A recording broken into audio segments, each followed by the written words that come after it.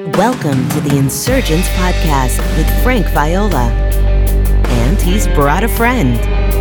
This is the podcast that supplements Frank's groundbreaking book, Insurgents, Reclaiming the Gospel of the Kingdom, which is shaking up the Christian world. You can find out details about the book at insurgents.org. Sit back, open all four ears, physical and spiritual, and join the Insurgents. Here's Frank. Hi, friends. Welcome to another edition of the Insurgents Podcast. I have Denzel Washington here with me. Hey, what's happening, Insurgents? And we are going to continue to answer your questions that you have sent in. The question is, I attend a leadership-driven church. The pastor is a dynamic speaker. However, his messages are focused on shame and our works. I am seeking out other insurgents, but until I find one, how do I continue to be part of this local body? How do I not lose sight of the way? How do I seek out other insurgents without being seen as a disruptive influence? Thank you for your work in the kingdom. Here are some things to consider. First of all, if you are benefiting from this church, you feel the Lord has you there, then you should stay there. Amen.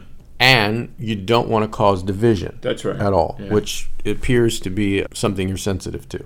Now, if you go to my blog, frankviola.org, or look at the show notes of this podcast episode, you will see that there is an article called How to Start a Kingdom Cell, or something to that effect. Mm-hmm. And it gives you step-by-step instructions on how to find other insurgents, or how to actually create them. Yes. Meaning finding a believer and sharing the gospel of the kingdom with them so that they have an opportunity to join the insurgents. Yes. Right? Yes. Now, one of the ways to do that, and there are many different ways listed in that article, is to give a copy of the book to your pastor. Amen. Yeah. And many people have been doing that. Yes. They've been giving copies of the book to pastors, and I've been hearing from some of these pastors. Great. They've been contacting me. Some of them have actually bought in cases of the book to give to their congregations. Amen. Some of them are preaching from it. I have no idea of the numbers, but the publisher has made a special discount for bulk copies, and the link is in that article, so if people are interested in doing that. By the way, I don't profit from my book sales, if somebody's wondering if I'm trying to sell books. Amen. I've heard you say that so often, I don't even think about that. Yeah, the term starving authors is actually true. Unless you're Rick Warren or Joel Osteen or Joyce Meyer or Beth Moore, you're hardly going to make any money off your books. So anyway, so having said that, you may seek to find a person or persons interested in just meeting together to talk about the kingdom of God. Yes. In the church where you attend. Not to try to split off groups to yourself. Amen. Certainly not to subvert what the pastor's doing. Amen. But if you don't feel comfortable doing that, there are other ways to find people where you live. Yes. Who are Christian. And really it boils down to making relationships with people and getting to know them. Amen. You know? If this church has home meetings during the week, start going there and get to know people. Amen. And have no other agenda but to get to know them, serve them where they are, and out of that perhaps you may be able to open your own home or introduce the gospel of the kingdom to the existing group if they're interested in looking at something new and having conversations. Yeah. But it all begins with prayer, and it begins with having your eyes open, and it begins with being available. And it begins with seeking to find other people. Beautiful thing about a kingdom cell, Jeffrey, as you know, is you only need to find one other person. Yes. Who's interested. Just one person. It could start as a book club.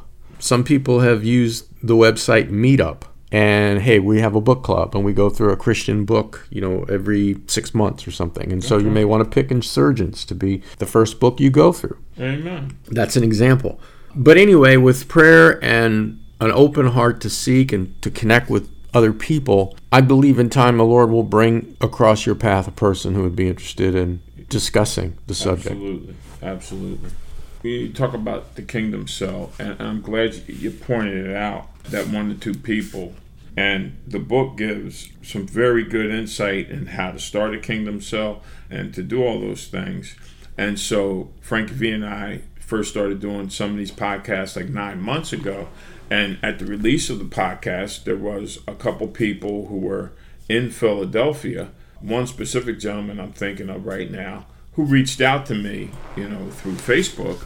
And, we began conversing with one another. And I wanted a kingdom cell.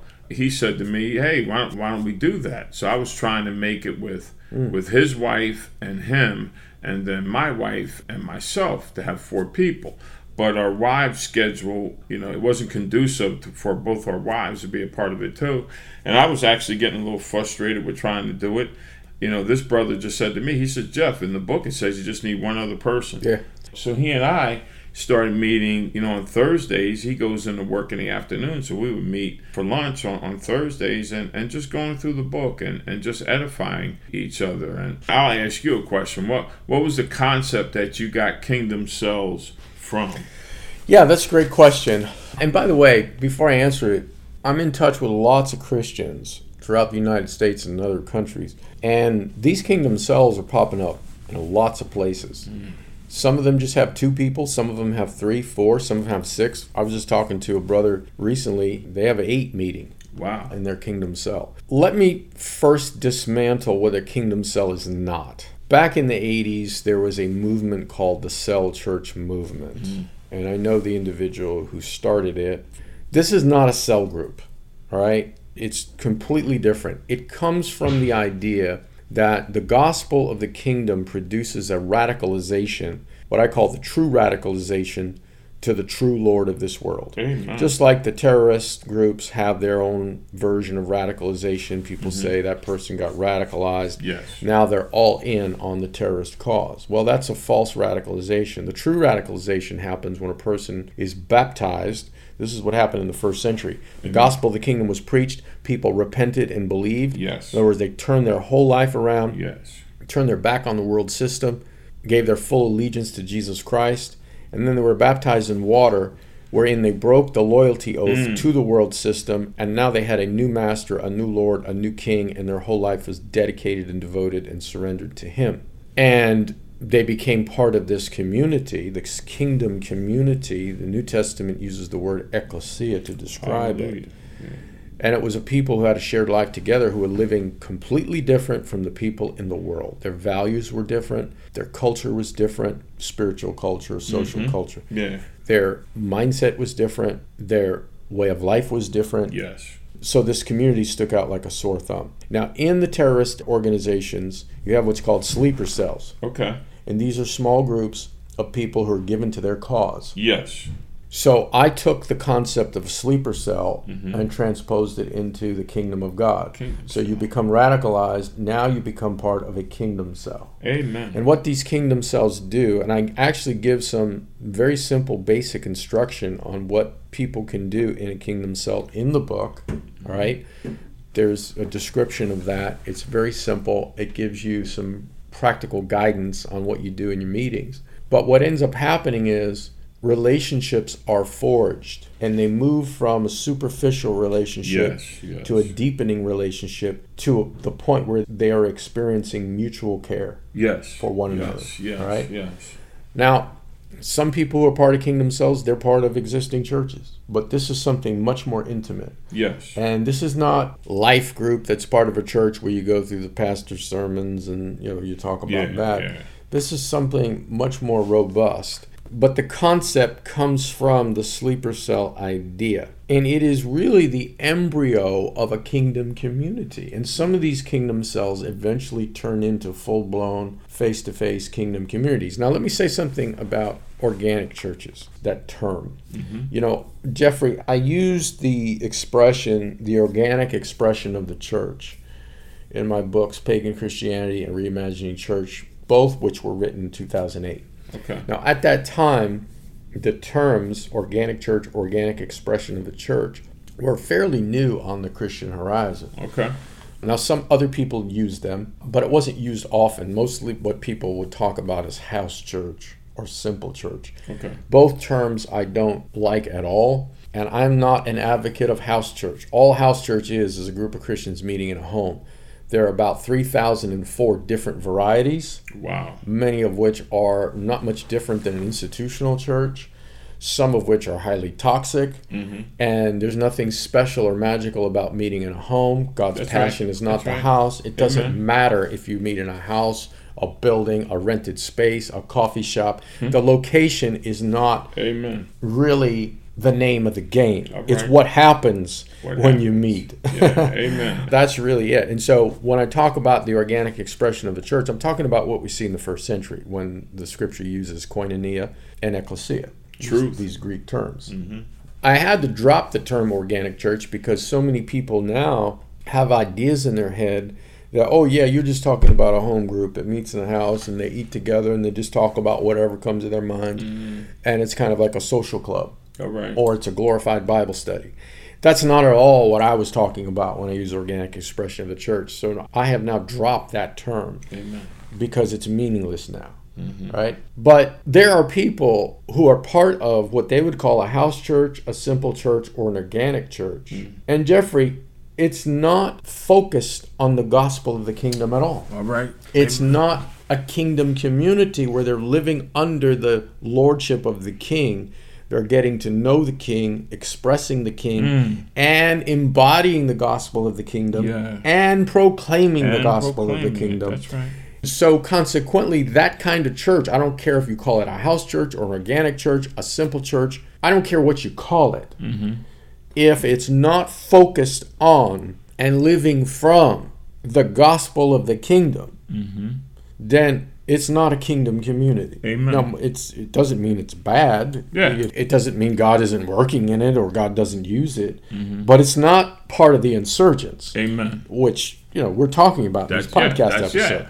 So the kingdom cell is a simple way to put wheels on the gospel of the kingdom and to make it a living reality. And if believers continue in it and allow it to flourish, now they become a community of mutual care, which is part of kingdom life. They begin to care for each other. They begin to meet each other's needs. And that spills over into what I call Breaking Good, which is a spin-off from Breaking Bad. The movie Breaking Good, like and you're plotting goodness in your town or city as a witness, a living witness. Breaking Good. So that's really the concept of the kingdom cell. And it has a lot of parallels, Jeffrey, in terms of the relational dynamic to AA meetings, which you know all about. Yes, I do. And so, with the kingdom cell and the AA model, those of you guys that I share certain aspects, but I was a drug addict and an alcoholic, and I got to a point in my life where I ended up going to detox and then rehab, and I came into AA. Now, when I started going to AA, everything that I owned, you could put in a small garbage bag that you would see like in a business office.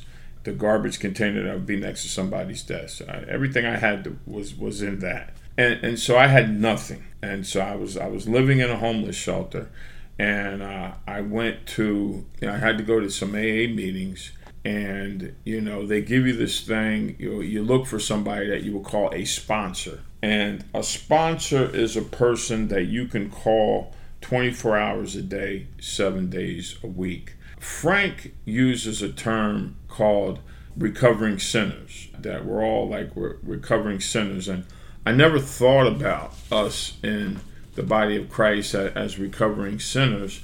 And so, kind of listening to that piece is like one of the things that AA did. And if you just kind of think about this for a moment, if you're not familiar with it, you got a group of people in the room who have a common problem: drugs and or alcohol. And they see that they're coming together to be transparent, to be genuine, and talking about that issue. It gives them a common point to meet upon, whether they're male or female, whether they're white, black, Chinese, or Latino, whether they're poor or rich. Because of this common problem, they come together to talk about these things. And also, they understand that being honest and being true about the issues that are underlying the root causes of what caused them to drink, what caused them to drug, what caused them to do these different things. That's the only way that they're going to stay on this path of sobriety. Anyhow, in that AA model, then, because of that, there becomes a bond that's created, and there also becomes relationships that get birthed that become intimate. And everybody needs somebody in their life that they can share and be open and honest with. Confidential, safe space. In a because it's called Alcoholics Anonymous, right? What's said here stays here, right? And so I had this sponsor, and we'll call him John G, because John died about 15 years ago, but he had a very significant part in my life. He was there. He was there for me. I didn't have a job. I didn't have anything. I just said that. And I was in the Newark, New Jersey, Elizabeth, Irvington, East Orange area, 4 cities, spaced out, but not far from each other. But I went to meetings in all those cities, and I had no way to get there but to walk. So sometimes I'd walk 7 or 8 miles or even longer to get to a meeting. But John said, if you get to the meeting, I'll make sure you get home. And he saw my determination. And after the meeting, he'd stop and buy me something to eat at a diner, which was significant to me because I was eating shelter food. And so he took me to get clothes. And then other people in the group, would give me this or give me that. And I went to these meetings, there was that camaraderie, there was that connection, there was that let's support one another so that, we can make it through whatever we're dealing with. And in those meetings, I got my first job. A person they were hiring at where they worked at, they knew I was put in for jobs, so they helped me. I got my first place to live. I got people to help me get a piece of furniture, a bed, and different things. And so everyone just came around one another else to help and support one another.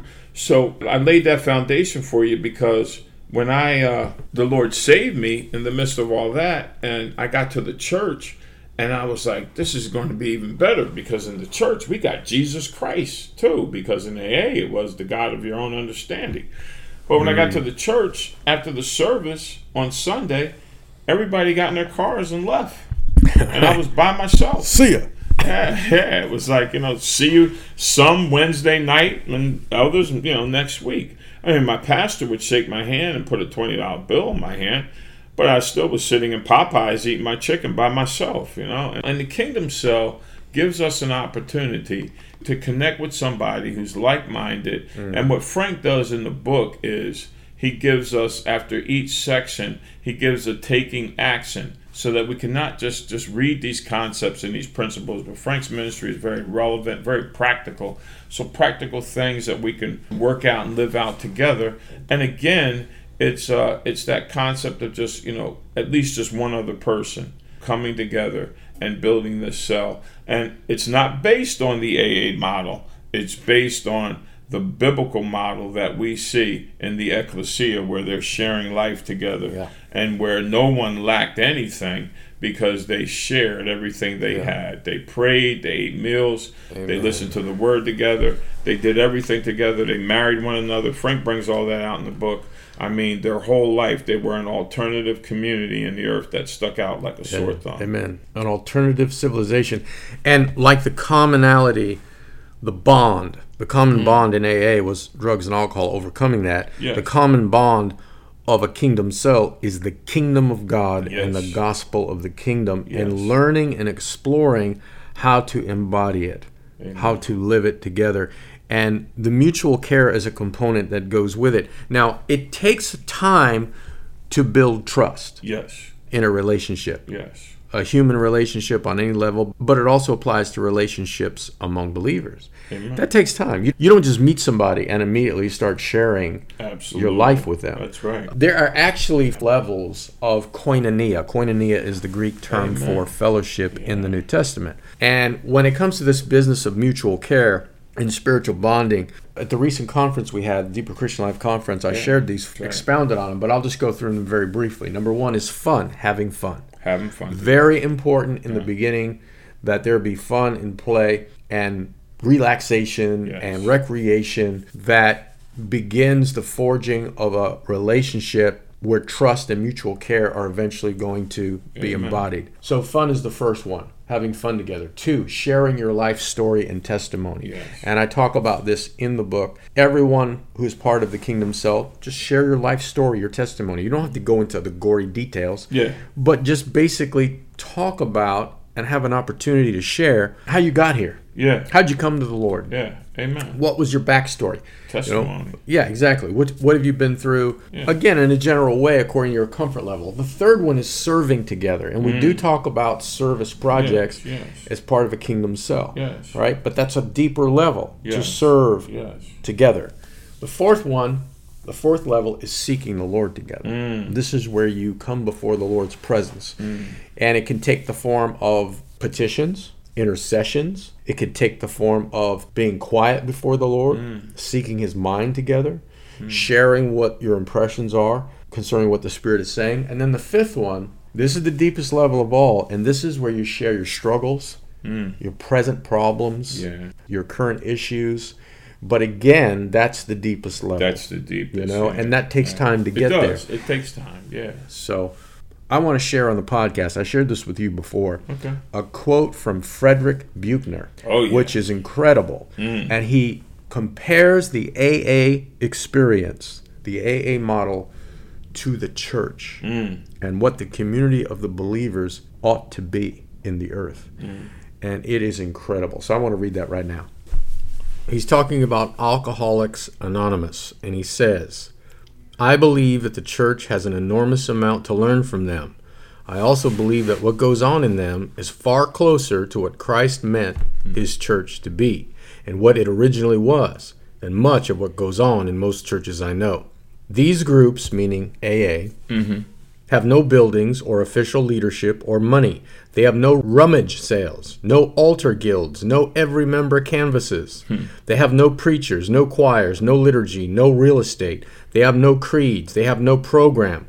They make you wonder if the best thing that could happen to many a church might not be to have its building burned down and to lose all its money. Wow. Then all that the people would have left would be God and each other.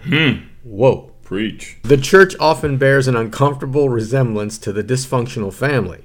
There is the authoritarian presence of the minister, the professional who knows all of the answers and calls most of the shots, whom few ever challenge either because they don't dare to or because they feel it would do no good if they did. There is the outward camaraderie and inward loneliness of the congregation. Man, that is a powerful statement. That is. There is the outward camaraderie and The inward inward loneliness of the Yeah. congregation. Yeah. There are the unspoken rules and hidden agendas, the doubts and disagreements that for propriety's sake are kept more or less undercover. There are people with all sorts of enthusiasms and creativities which are not often enough made use of or even recognized because the tendency is not to rock the boat but to keep on doing things the way they have always been done. My goodness, that's Frederick Buechner. Now, the reason why I wanted to share that is not to paint with a broad brush every kind of church. Yeah. I'm just pointing out, and you're pointing out, that a Kingdom Cell, once it gets moving in the right direction, has a component to it where there's mutual care Yes. of the believers one to the other, Yeah. which resembles very much the AA model. Yes. Yeah. Absolutely. And you used the term, Frankie V, that we're all recovering sinners. I love that term because it's like when I was in Alcoholics Anonymous, everybody identifies as a grateful recovering alcoholic or a grateful recovering drug addict. So even in the description that the author gave, there really isn't a leader, and there's shared leadership. It rotates. That's right. And what I always found kind of ironic was that most of the meetings I was in used a church basement or fellowship hall to meet in, so they didn't own any property, and really at the end of the day you really just had one another, and everybody understood that if we don't care for one another, then one of us could fall back into those destructive behaviors. And then lastly, even if I felt confident, let's say, in my own personal sobriety, there was still a component where I think it was the 12th step, where just showing up to the meeting, even if I have no issues, even if everything in my life is going hunky-dory, I'm still showing up, because me physically being present is there for someone else. Yes, amen. That's right. And so we have, like, in America, in our individualistic culture, it's kind of like most people, I went to church in a crisis. Most people come to the Lord in a crisis. But we get like me, and my needs getting met. And if my needs are being met and I'm fine, then I really don't need to show up to the meeting or even be in a kingdom cell, as opposed to what would that mean for someone else, just because, and then I'm also helping myself by being there for someone else. Kind of sounds like Philippians 2, let this mind be in you that was in Christ Jesus, who looked upon the needs of others as more important than, themselves. And I think that's what even in Alcoholics Anonymous helps, like, kind of push that taking care of one another agenda, which, I sincerely believe that we need in the body of Christ, but the kingdom cell is a great place to start. Yeah. I have a chapter in Insurgents on hospitality, I believe, and hospitality is woven into the kingdom of God and the kingdom community. And so you can think of the kingdom cell as sort of a microcosm, or at least a beginning spark to a full, robust kingdom community. You have to begin somewhere, and you have all the dynamics there. At least you have most of the dynamics there in a small group. And I think the AA model, which Buechner talks about, is something that is derived from the principles of Scripture. Yes, it is. And his point is that what you see in that model is much closer to what the first century Christians had in this thing called ecclesia. But coming back a long way to the original question that this sister asked, I think it is the answer to her particular dilemma. And we have those resources that she could look at, particularly the blog post on how to start a kingdom cell. Yes. And I'm thankful, Jeffrey, that people all over the world are acting on this. And I'm getting reports and testimonies from people who are actually doing it. And I think that is the next step for people who read Insurgents, they're impacted by it, to know that this journey is not an individualistic journey. Amen. Even if you can find one other person to walk it out with. I was just talking to a brother who lives in Florida, and he was telling me he has 8 people in his kingdom cell, and they're going through part 4 of Insurgents, the taking action section. Okay. And so they're really encouraging one another to go through that together, and they are. They're journeying together through it. So he was so excited. You could tell by his facial expression that these guys were really thrilled to go through it. So I think we'll end it there. Okay. And we have a lot more questions to answer, so we'll do that in future episodes. Sounds great. Y'all have a good day. If you enjoyed this episode, please subscribe to the Insurgents Podcast and give it a 5-star review on iTunes. This will help others find it. Also, you can join Frank's unfiltered email list at frankviola.org and receive encouragement, challenges, and insights connected to the gospel of the kingdom. Remember, the Insurgents has begun. Don't miss it.